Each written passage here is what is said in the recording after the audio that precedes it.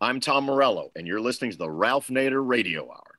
Stand up, you've been sitting way too long. Welcome to the Ralph Nader Radio Hour. My name is Steve Scrovan, along with my co-host David Feldman. Hello, David. Hello, Steve. And the man of the hour, Ralph Nader. Hello, Ralph. Hello, all the way from Maui on this program. Yes. While national elections get major PAC money and infinite coverage on mainstream media outlets, local elections can seem insignificant in comparison. But school boards, zoning commissions, city council, and other local authorities really go a long way to shape our daily lives. On this program, we push listeners to go out and do things. Your local government is a great place to start. Regular listeners may remember Paul Deslauriers, who was a guest on our show back in 2019. He, along with other dedicated activists, took on the entrenched interest in his home county of Maui, Hawaii. And guess what? They won. Last time he explained how their movement got started. Today, we're going to hear about how it's going. As always, it wouldn't be a Ralph Nader Radio Hour if we didn't check in with our intrepid corporate crime reporter, Russell Mokhiber. But first, let's get an update on democracy in Maui. David? Paul Deslauriers is a grassroots organizer and the author of 7 Steps to Reclaim Democracy, an empowering guide for systemic change. Welcome back to the Ralph Nader Radio Hour, Paul Deslauriers. Well, thank you for having me, and it's a great pleasure to be here and to have this conversation with Ralph. Well, Paul, you're a success story in Maui. I want our listeners to read your book, Reclaim Paradise, Maui County's Shift from Corporate Rule over decades to Home Rule, from corporate rule to home rule, and a template for global system change. And I've never seen an effort like this reach the level that you've reached. Let's just tell some of our listeners very briefly about Maui. Maui County in Hawaii is considered one of the most popular vacation spots on Earth, a physical form of paradise for a reason: its beauty and year-round pleasant temperatures, waterfalls, beaches, and aloha spirit. In 2018, the county of Maui's budget was $800 million a year, with a population of 166,000. Maui is considered a wealthy county per resident, yet the corporate rule still generates hardships, causing a struggle for residents to survive. And then you say, let's take a snapshot of some key residential needs: housing, water, food, education, healthcare, end quote. In the book, you paint a history of staggering exploitation of the Hawaiian Islands after Western explorers landed on it, toppled the government, concentrated power in 5 big corporations, dispossessed the land of the natives, contaminated, poisoned the water. I mean, it's almost a laundry list of how corporations can control people in their own interest. Now Maui is a very high-priced place. The average home sale was $775,000, which requires an income of $198,000 to apply and to make mortgage payments to a bank. So just to paint this picture, you land at the airport in Maui, and you go around the country, and you're just staggered by the beauty. But behind the scenes, there's a lot of exploitation, a lot of poverty, a lot of labor manipulation, and it's dominated by a very few people. So you decide you're going to live in Maui. You were a consultant to over 100 businesses as to how they can function at their optimal potential. So you know the inside of the way corporations behave. And this book can only be described as amazing. Step-by-step, clear, readable descriptions of what the challenge was, starting a few years ago, how the county government was really a pawn of commercial interests, and how you and a small number of people had endless conversations, discussions, analyses, and then hit the ground running. In 2018, you won 9 of 16 seats, a slim majority. The counterattack was overwhelming. The corporations flooded the island with money, propaganda, lies, deceptions, and you persevered. And the result? You won 14 out of 16 seats. And you did it door by door, person to person, as more and more people, encouraged by what you and your small group was doing, joined the movement. Now, this is only one island in the chain of Hawaiian Islands, and you want people not to just look at it as a sort of quirky, lucky development. You say the template is global, that the same kind of corporate concentration is everywhere. They take over the local governments, and the people have to pay the consequences. You have a pyramid in the book where you have at the top the power structure, very tiny number, and as the pyramid broadens, at the bottom are the voters and their local government. So here you are, you're 2020, you've had all kinds of obstacles. You even had one of your elected people turncoat on you in 2018, and you show people all the obstacles. This is not a Pollyannish presentation, and you made sure you were not one of the elected. You stood outside so that they couldn't accuse you of anything personal, partisan. So here you are, November election, you're 14 out of 16. You did some things in 2018, but it was a very slim majority. Tell us what you've accomplished. Well, Ralph, it's really been an amazing process of working with our community here in Maui County. And as you mentioned, that this is something that is applicable globally. And I think that a lot of people have been so suppressed and feeling so filled with fear and uncertainty about the future because there's really no mechanism or way that they can see that, yes, this is what I could do to really make a shift and change. But what this does here and what we've done with this process is show, wait a minute, there is an uplifting way of creating systemic change, that we don't have to go along with the system that is right now mainstream media is toting with this great reset. The reset doesn't have to be about this fascism and technocracy and taking away our liberties and freedoms. We can reverse that. And it's not a difficult process once you start to understand that we are dealing with a system and take a system approach. And that's where everything becomes visible. Because right now our society has our economic, education, military, medical, judicial, transportation. These are all systems that create a framework and around our society, and they're like circuit boards that are directing and applying social energy. But what overrides all of that is our governance. So federal, on a state, but where we do have that access point, as you mentioned, is on a local level. And this is where we can really make a difference on towns, cities, and counties.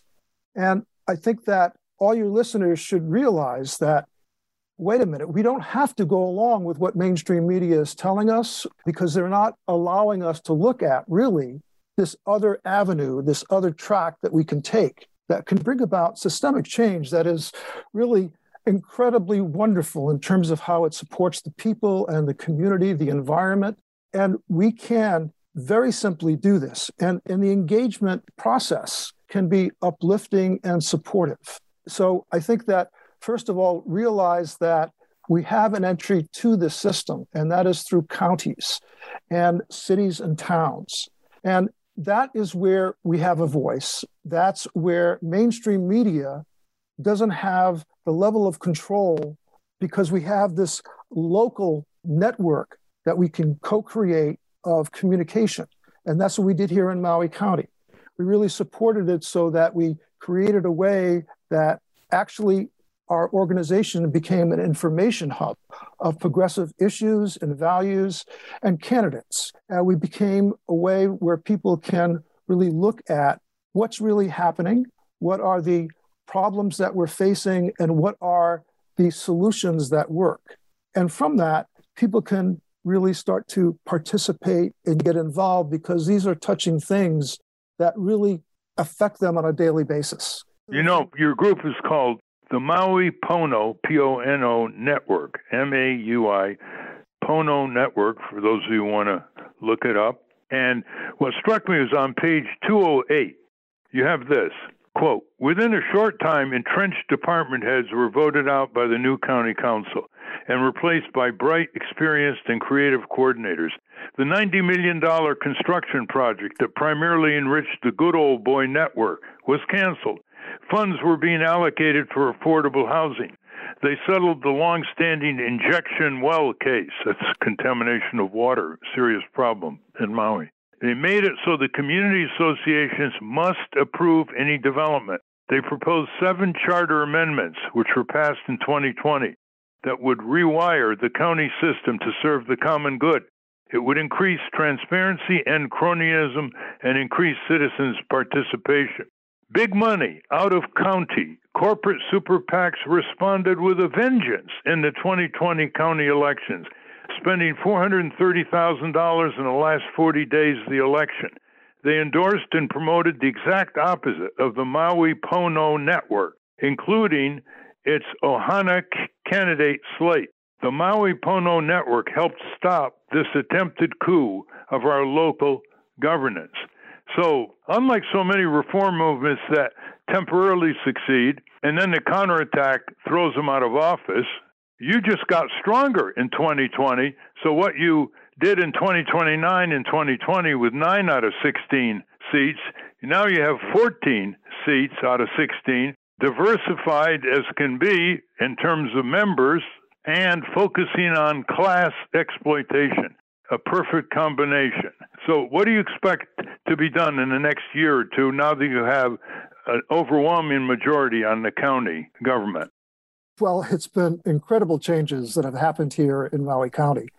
Very positive and uplifting, again, supporting the people and the environment in ways that it's never had before. You know, and you mentioned many of those things that have happened, and there's a lot that continues to happen. One of the charter amendments that was passed was that instead of the mayor, who is typically part of the Good Old Boy Network, would, and every 10 years, we have our charter is reviewed. That's our constitution.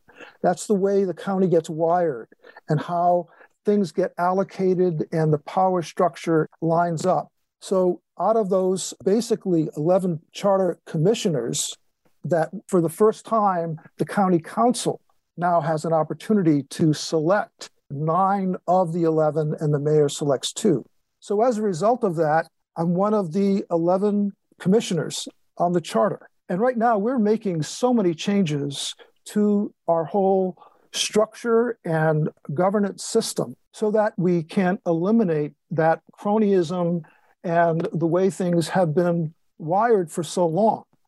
I mean, the Hawaiian Islands were taken over in 1893, and 5 corporations ruled Maui County for all that time. And as you mentioned, it was horrific for many of the residents here. And we're still dealing with some of those repercussions, obviously, in terms of developments and environmental standards not being kept. But we're moving forward at an incredible clip because, again, once you get a majority of the county council and you get them elected that serves the people and the environment, then things can move very rapidly in terms of how different types of things get changed. So now I can list a bunch of things that will be coming up in the 2022 election that has to be approved by the voters for these charter amendments that we're proposing. Yeah, go ahead. This time. You're trying to reset the constitution of the county, in effect. It may sound dull, but you're trying to shift power from the way it was manipulated over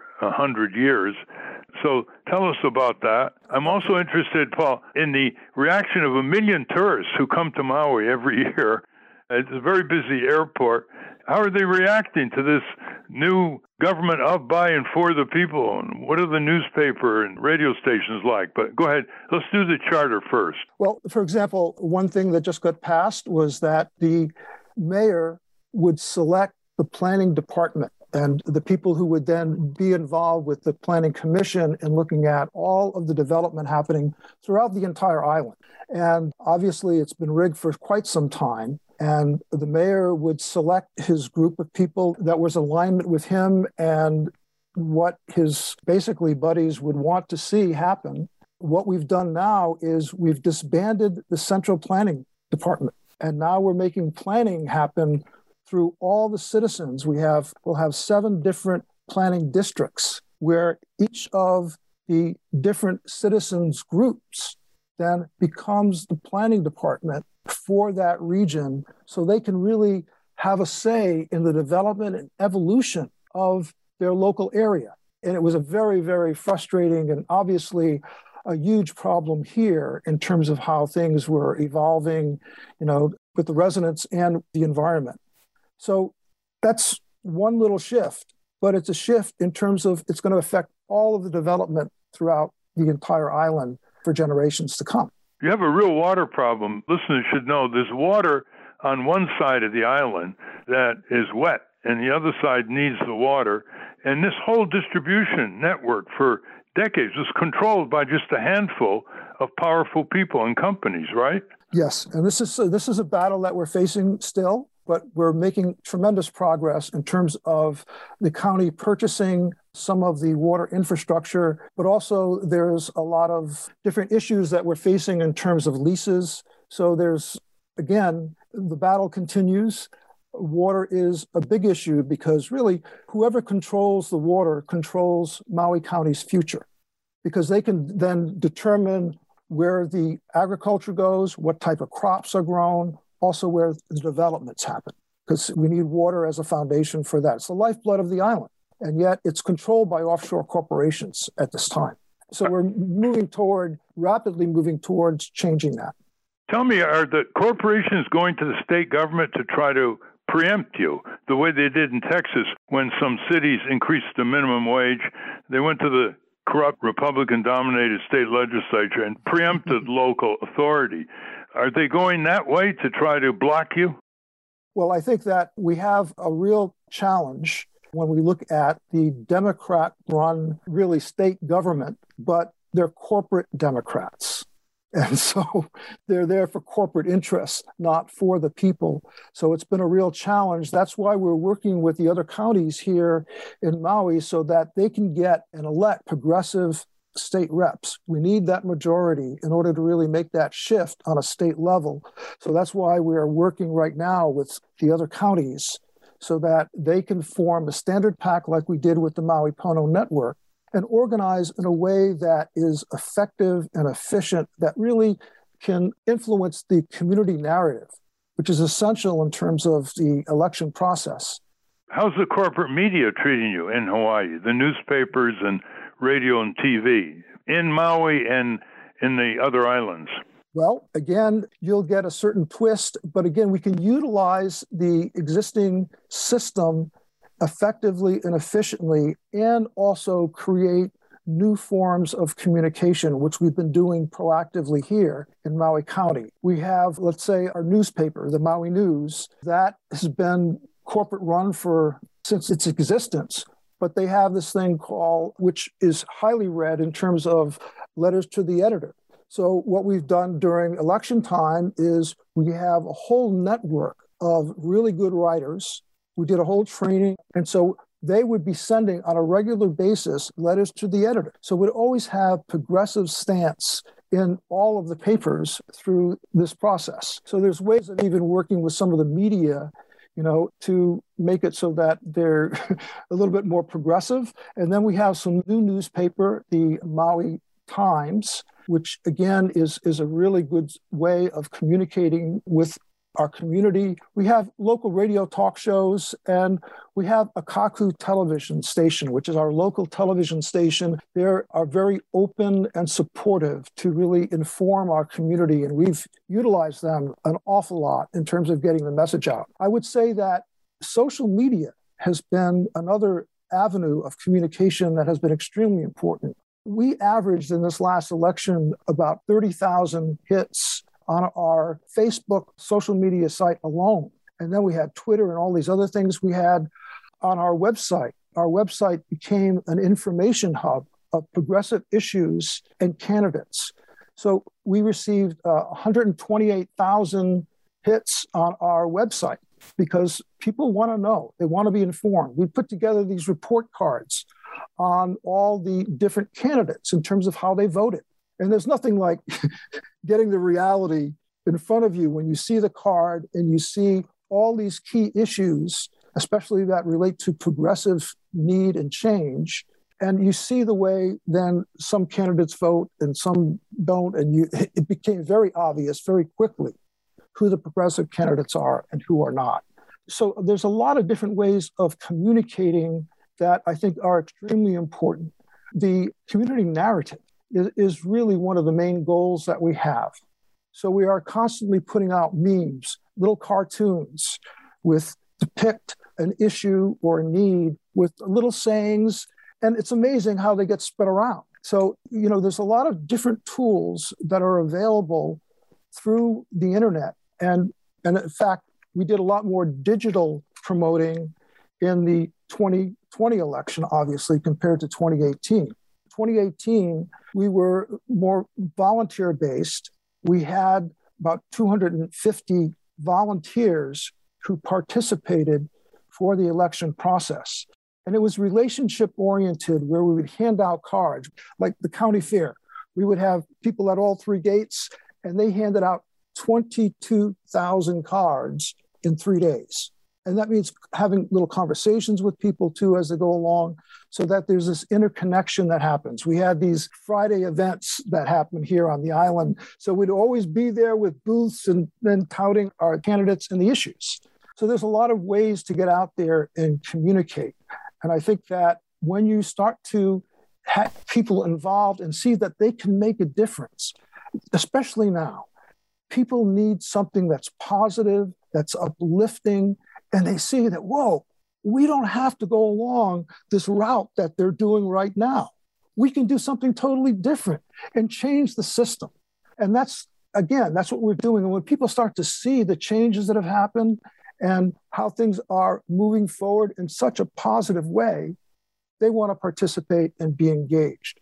One thing about this book is you really go deep into human motivation. I mean, you have all kinds of ways of motivating people and not taking credit for everything and being extremely aggregate in terms of bringing more and more people in. I assume you're starting to bring more younger people in, because people in your circle were over 50, the original circle, and it's growing.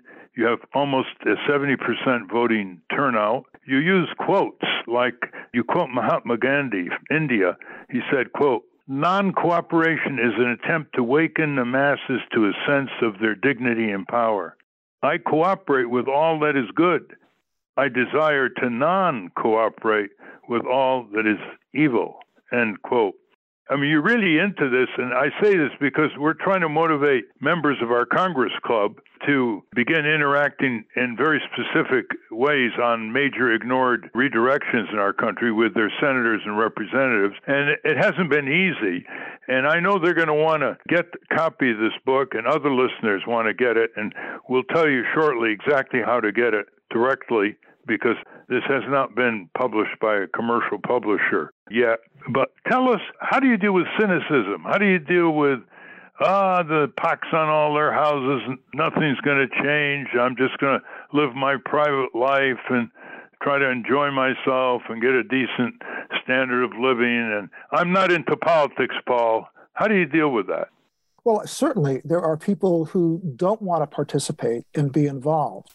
But when you start to hit things that affect them on a daily basis, and they see that there's issues with roads, there's issues with water distribution, there's issues with especially affordable housing at this time, that when they see that, wait a minute, if I get involved and participate just a little bit, or even tell my neighbors about some of the positive change in candidates who could support that change, then there's involvement, engagement. I think that the more you make it so that it is a local issue and it hits home viscerally, that's when you start to stir the emotion. There's been inequitable property taxes in Maui, favoring the rich and the big landowners. Are you tackling that problem? Oh, it's already been changed. So new homes over 5,000 square feet just got additional taxes, tax increase for the different hotels that have been undertaxed. So there's a lot happening. We're looking at some additional means also so that it could really support affordable housing. And we need to subsidize housing here. You know, what you read before in terms of the average house sale was about $778, I think, in 2018. Now it's getting over $1 million. So I think that people are seeing Maui as a safe haven. And so the property has been really bought up during this post-pandemic period. And I think that, again, it really emphasizes the importance of having affordable housing, but affordable housing in perpetuity. So we're looking at community land trust and doing all these things that is evolving and developing at a very rapid rate. So are you looking at cooperatives, consumer cooperatives, food co-ops, housing co-ops? Because there's a national cooperative bank in Washington, which we got enacted in 1978 under President Carter, and they have more loans available than the demand. So you could do health co-ops, food co-ops, and housing co-ops. Have you thought of that? Yes, we have. And right now, especially with food, one of the charter changes that occurred in the last election in 2020 was to get our own agricultural department, to separate ourselves in some way from the state agricultural department, which really is focused on big agriculture with a lot of toxic chemicals. Instead, what we're focusing on is smaller farmers, education, and getting this collaborative, cooperative ways of dealing with food processing. And so it's underway as far as food goes. And we are right now working with housing issues in that similar manner. Well, think of loan requests to the National Cooperative Bank here in Washington, D.C. How do you give people credit? People like to be given credit when they do the right thing, and there are all kinds of ways to give people credit. How do you give them credit? Well, I think acknowledging people is important as far as the motivation process and getting people to continue to be involved. I mean, I just look at our team.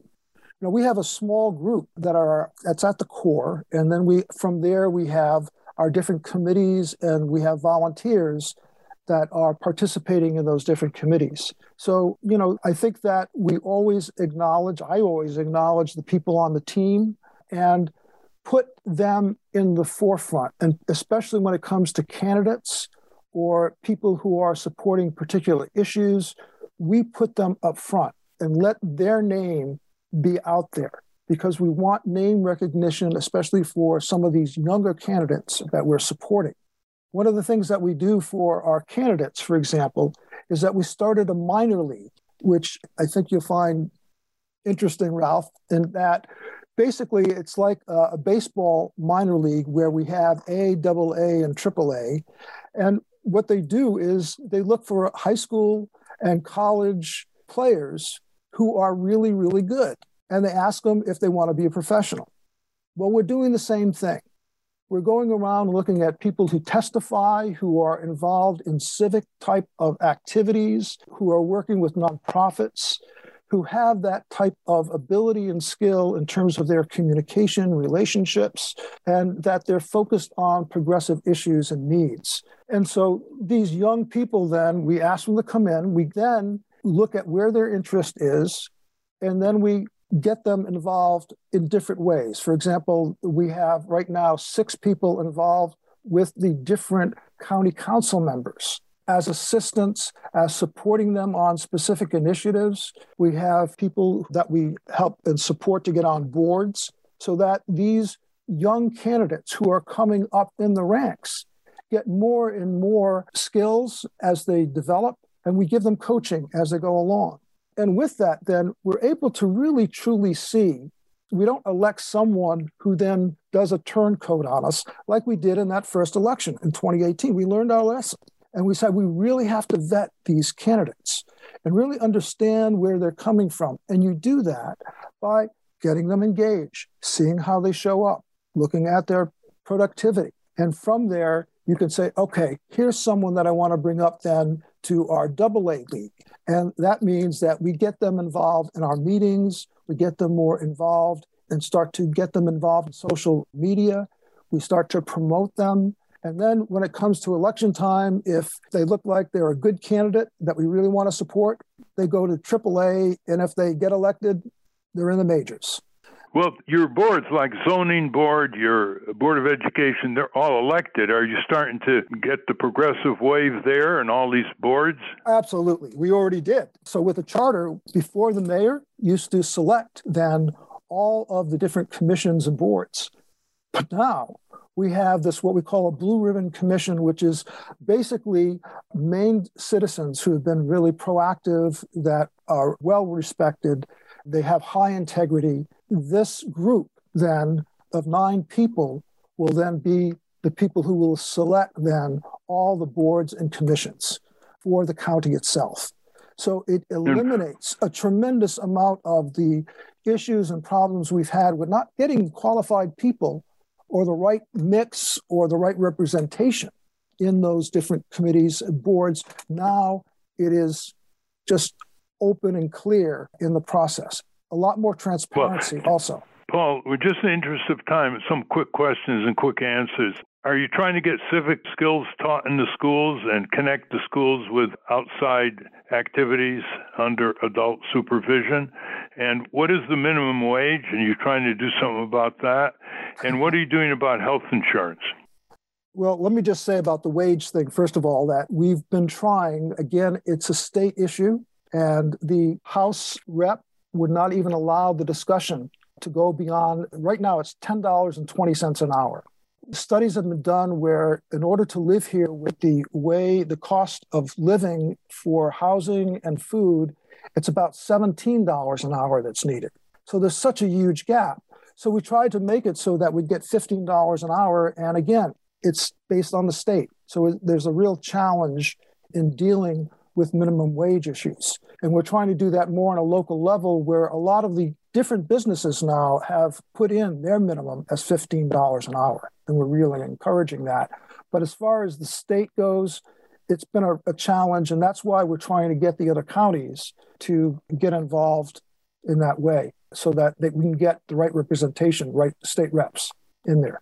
By the way, listeners should know, Paul, that Hawaii has been dominated forever since it became a state by the Democratic Party. I mean, you have to look here and there to find a Republican. So they are very much corporate Democrats, as you said, but they certainly don't have to worry, like in Kentucky and Alabama, about any resurgent Republican Party. What about civic skills in the schools? So we have Kelly King, one of our council members, is right now helping to bring that more into the schools. And part of what we're looking at then is to actually use that as part of the farm team into the minor leagues, basically, so that we can get civic engagement happening early on. And what they're doing is they're putting together a mock county council, which would be done by high school kids, and they in turn will pass legislation and do different things so that it really encourages them. And it makes it so that governance is something that is, it's not a mystery. It's something that they can easily participate and understand. And we have a great video that the county just did also through Kelly King, that just lays it all out in terms of civic engagement and how to do that and how to be involved and get elected. So it was a great overview. And that is being shown in all civics classes throughout all the high schools. Well, before we tell people how they can get your book, we have listeners from all over the world. We've had feedback from Hong Kong and Eastern Europe, Canada, of course. And you intend this book to apply to anywhere in the world where there is corporate rule and needs to be replaced by home rule. Why do you think people should read this book? Well, first of all, I think that it's an uplifting solution. And that's what we need. I hear so much in terms of talk radio and what's out there that they keep on focusing on the problems, what's happening, what the federal government's doing, what the state government's doing, lockdowns, and it becomes overwhelming. If that's all the message you hear, it gets very depressing. But this is a different message, and this is a different approach where we can actually do something proactive to really make a positive change. And I think that once people start to realize that, it dissipates that fear, that anxiety that so many throughout our entire planet are feeling right now. Because I find that if there's something that is bringing up fear or concern, if I can do something proactive that I can see can create a resolution and change this, then I become uplifted and excited, enthusiastic versus these other low-level emotions of fear. Before we continue on, tell us how people can get this book. They can go to reclaimparadise.org. And also it's available on Amazon, but I would hope that they can come over to this website so that we can start to connect with them. I think that once people get a look at how really easy it is to create the systemic change, that they want to do that within their own town, city, or county. So reclaimparadise.org. Reclaimparadise.org. You'll find out how to get this book and apply it to your own circumstances. Now, I know county government is restricted in what it can do in Maui as elsewhere. The state and federal governments have very strong jurisdictional claims on what can be done. But what are you doing in such situations as the prisons in Maui, the health care problem in Maui? What can you do given the limits of county government? Again, that's where we're really working with the other counties to get a majority of progressive state reps in there. It's not the case right now. They're corporate reps that are in there, controlled by corporations and big money interests. So that makes it very difficult. However, when you start to create enough momentum within your own local area, you can control what happens to a large extent. And so I think that there are things that can work, but home rule certainly varies from county to county and in terms of the level of jurisdictions. But again, there's a lot that you can do within the county that can really make a significant difference. Getting back to the mechanics, how do you avoid bickering? I've seen the Green Party paralyze itself because of internal bickering at the state level, and a lot of other parties who are proposing things and often are constantly weakening themselves by bickering, some of it very personal, trivial personality differences, not policy differences. How do you deal with the bickering thing? Because you're actually doing the work on the ground. It's not just proposing or debating. How do you deal with the bickering? Well, the whole issue of divisiveness and bickering and people attacking each other, I think is something that, we're very cognizant of and very sensitive about, so that if there are issues that come up for individuals, we sit down and we talk and we deal with that. And one of the things that we've done here, what I think that this should really be based on, it should be issue-based.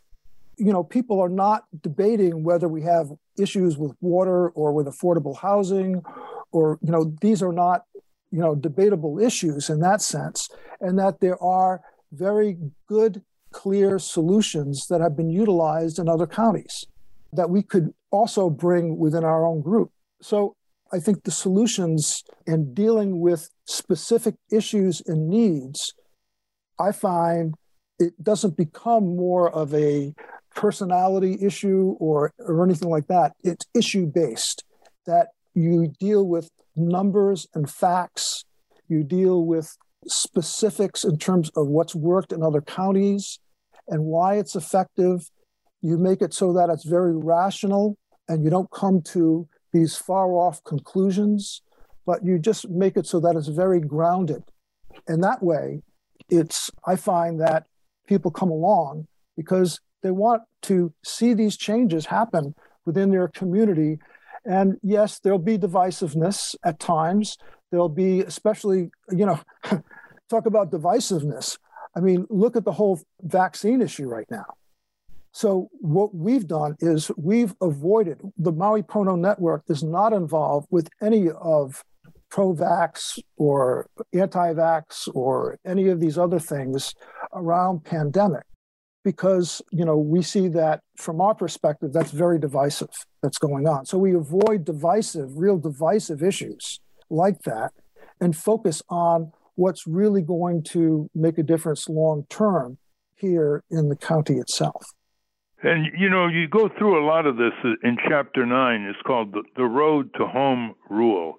Get started. Build a local citizens' political action committee. I mean, this is what you want, listeners.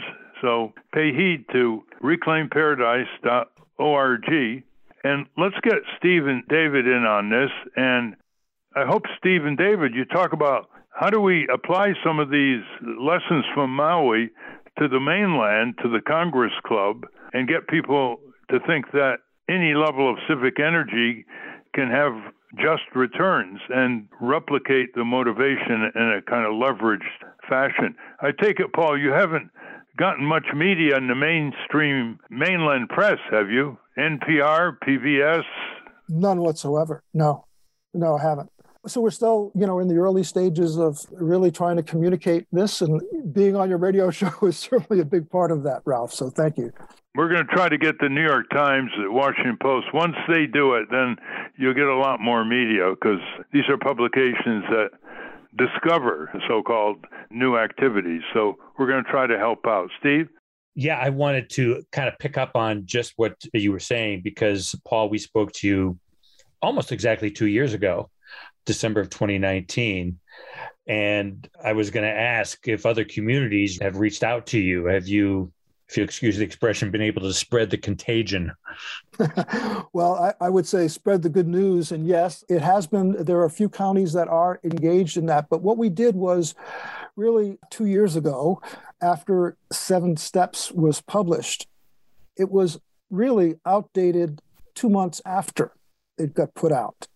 And so we said, wait a minute, we have to take a step back and let's not go ahead and really promote and get this going. Instead, we had to go back to the drawing board, because we, instead of being more relationship oriented in our approach, we had to become more digitally oriented in our approach. So with that, for example, during the lockdown, we reached out to all the candidates and we got them on video, on Zoom, and basically we recorded an hour interview with all of the candidates, both progressive and non-progressive. And then we had that on our website, and it became a real source for people to become informed. Just on Facebook Live, we were doing this. We were getting over 2,000 views. And then we had it on Akaku, which is our local community television station. So there was a lot of things that we did that basically were a lot different that we wanted to utilize then in this next edition. So we have both. We have post-pandemic and pre-pandemic, I guess you can say, approaches that will work based on the level of lockdown or issues that are faced within each community. So now we've just finished that, and Steve, we're just putting this out right now. So there hasn't been a lot of effort, after the pandemic, until we really got a system, a process that really, really works, working with both lockdown and non-lockdown. I can't let the program end without getting your views of the Native Hawaiian sovereignty movement, which has really developed since the mid-1970s. When I was in Hawaii, I met with some of the organizers of this, and they're moving to get tribal recognition the way Native tribes in the U.S. have under U.S. law. But they also have other programs to recover some of what was destroyed. 80% of the Native population was destroyed in early 20th century, and all kinds of diseases that came from the sailors, and tuberculosis, influenza, measles, that the natives had never experienced, had no immunity toward. Can you give us a capsule of what's going on there? Because I know you're part of that effort. Yeah, I think that what happened with all these different types of Native Hawaiian movements that were happening in the 70s and 80s and 90s, they never really unified in a way that I think is necessary to move the needle. If you have different factions that are fighting against each other or are not collaborating in alignment, then that is going to dissipate that energy that you're creating through that movement. And that's exactly what happened with the Hawaiian movement to a large extent. Now, it was revitalized on the Big Island with Mauna Kea recently. And a lot of the Hawaiian groups came together and unified around these issues. And I think that's a key thing to keep in mind, regardless of, Native Hawaiian or any type of group. You've got to avoid that divisiveness, separation, because our strength and power comes from the unity and collaboration that can happen among us. So that's the thing to really encourage. So again, it's still there, but it's in factions still to a certain extent, but it got together on the Mauna Kea issue, which was about this putting out these huge telescopes, size of 3 football fields on the top of this very sacred place of the Hawaiians. Is there anything else you want to tell our listeners, Paul, that we didn't cover? Are you available for interviews on local radio around the country? Oh, well, first of all, yes, I'm definitely available for interviews. And in terms of just a last message, I really want to encourage your listeners to get involved and participate, because there is a way out. We don't have to do this reset that's being promoted by mainstream media or these lockdowns in the way that they're doing. What we can do is have our local governance support the people and the environment, and also have a protective screen against any of, let's say, tyranny that may be coming from above down. So having this grassroots base, this foundation of people supporting each other, their community, the common good, I think is so crucial as we move forward. And there's a countermeasure that we can do that is involved locally so everyone can participate. Listeners, to be clear, what Paul is saying is this isn't about trying to persuade your elected representatives to do the right thing, representatives who have been indentured to a lot of commercial and vested interests. This is about replacing them. You have a slate of candidates who represent of, by, and for the people, and you replace them and take over the local government. That'll save you a lot of time. That's what you're saying, right, Paul? Well, exactly. In fact, what I'm really saying also, is that you want to go to the primary place of change, not secondary and third level repercussions that'll get you nowhere. So when you go and protest, you're protesting to politicians who enacted the problems in the first place and whose loyalty is somewhere else. So again, those efforts then become dissipated and not effective. What I'm saying is take that energy and focus it on this key point, getting a majority of the county council, for example, or the board in the towns and cities. Let that be the focus. Not so much what's happening on a national level, vote on a national level, but again, where we can really have control, where we can have influence is by gaining then this progressive group of representatives who will provide that protective shield and protect those residents within there. And I think that's what we have to focus on, especially in terms of what's coming down. We don't know exactly how far this is going to spin down in terms of fascism, but I'm just saying that this is a way. This is a way, because if you recover the elected county or the elected town or elected city council, then you can begin replacing the corporatist heads of the departments in the local government. You can then get more people elected to the boards of education and zoning and assessors, etc. So it isn't just electing the legislature, so to speak, of the local government. It transforms the entire local government once you do that first step. Isn't that right? It's systemic change. And this is the way to do, from my perspective, the way to do systemic change. I don't think we can access it on a federal level or a state level, but we can on a county, town, and city level. And this is, again, where the protection happens in the future as we move forward. Well, thank you very much. We've been talking with Paul Deslauriers, author of the book Reclaim Paradise, Reset for the Common Good, Maui County's Shift from Corporate Rule to Home Rule, and the template for global system change. And people listening to this program want to hear Paul talk about this in your local community on local radio or cable. You know where to go, reclaimparadise.org. Thank you very much, Paul. To be continued. Thank you, Ralph. And again, a pleasure. We've been speaking with Paul Deslauriers. We will link to his work at ralphnaderradiohour.com. Now let's check in with our corporate crime reporter, Russell Mokhiber.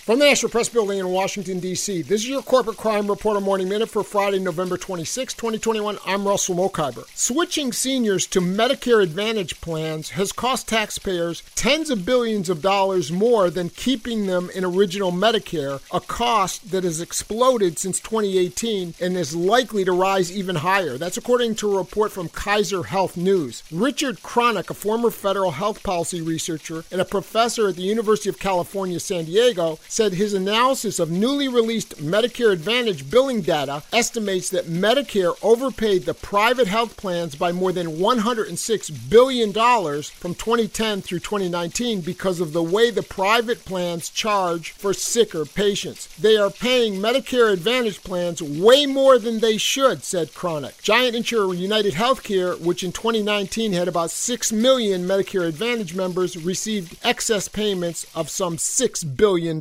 For the Corporate Crime Reporter, I'm Russell Mokhiber. Thank you, Russell. Hey, we have a special treat for our radio listeners this holiday week where we're going to conclude the show.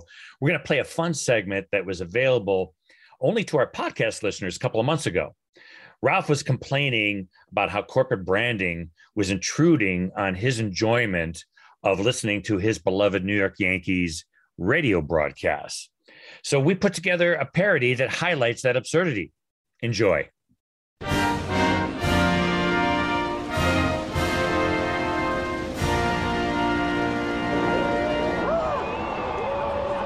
Hello, everybody. This is Tommy Dudley, and it's time to play ball here in the Windy City for the first of a 4-game tilt between your New York Yankees and the Central Division leading Chicago White Sox. Our salute to American national anthem was brought to you by LensCrafters. Oh, say, can you see? Well, you certainly will after you schedule your eye exam at one of the many convenient New York area locations of LensCrafters. Well, it's a beautiful day here at Guaranteed Rate Field on the south side of Chicago. Game time temperature is a balmy 72 degrees. This beautiful day is brought to you by our friends at Comfort Pros Heating and Cooling. No matter what the season, Comfort Pros can make every one of your days beautiful. Really looking forward to today's game. The Yankees' Garrett Cole goes up against the Sox' Lucas Giolito in a battle of American League aces. A heavenly pitching matchup brought to you by Chock-full of Nuts Coffee, New York's heavenly coffee since 1932. And umpiring tonight's game, at first we have Angel Hernandez. Second base will be manned by Bill Welke. At third is Ron Culpa. And behind the plate, crew chief Joe West. Tonight's umpire alignment, sponsored by Levi Phillips in Königsberg, a leader in asbestos litigation. If you or a loved one suffers from lung cancer or mesothelioma, let Levi Phillips in Königsberg call your balls and strikes. And I would be remiss if I didn't let you know that this game is brought to you by your Tri-State Ford dealers, where you can save big on a fuel-efficient Ford Escape SUV. Get to your Tri-State Ford dealer and make your escape. You'll be rolling over with pleasure. Okay, the White Sox have taken the field and we're ready for the first pitch. Leading it off for the Yankees in your McDonald's I'm loving it lineup is left fielder Brett Gardner. Brett Gardner is brought to you by Four Seasons Total Landscaping. Brett is one gardener who won't plant himself in the batter's box before visiting Four Seasons Total Landscaping. Tell him Brent sent you and use the promo code Giuliani. So we're ready for the first pitch. Giolito toes the rubber and looks in for the sign. The first pitch of the game is sponsored by First National Bank of Long Island. When you're looking for a loan, let First National Bank be your first pitch. Giolito winds, and we're underway. Gardner takes a fastball for a strike right at the knees that just painted the outside corner. And painting the corner is sponsored by CertaPro Painters. Whether it's an inside or an outside job, leave your painting to the pros at CertaPro. Count now 0-1 on Gardner. Giolito winds. Changeup drops low, which brings the count to 1-1. And you know what that means. Taco Bell's 1-1 special featuring the new 99-cent beef nacho burrito. Now the crunchy chips, real seasoned beef, warm nacho cheese sauce, and cool reduced fat sour cream on your nachos are all wrapped up in a burrito. Buy one, get one free. The 1-1 pitch up and in with a fastball that spins Gardner out of the box. Call that a little chin music. And you know what? If you're looking to repair a musical instrument, look no further than Raffy's Musical Instrument Emporium and Repair. Fine workmanship at low prices. At Raffy's, they'll get that broken violin back under your chin so you can keep on making beautiful music. No score here. In the top of the first inning, 2-1 on Gardner, who steps back in. Giolito looks in for the sign, nods, fires. Gardner swings and sends a line drive just over first baseman Jose Abreu onto the right field grass, sponsored by Scott's Turf Builder. The ball rattles around the corners, brought to you by Sal's Corner Bar and Grill. If you're looking to have to talk cold enough of the game, like that baseball, head to the corner, Sal's Corner Bar and Grill. Gardner motors for second as Eden air mails the throw over shortstop Tim Anderson's head.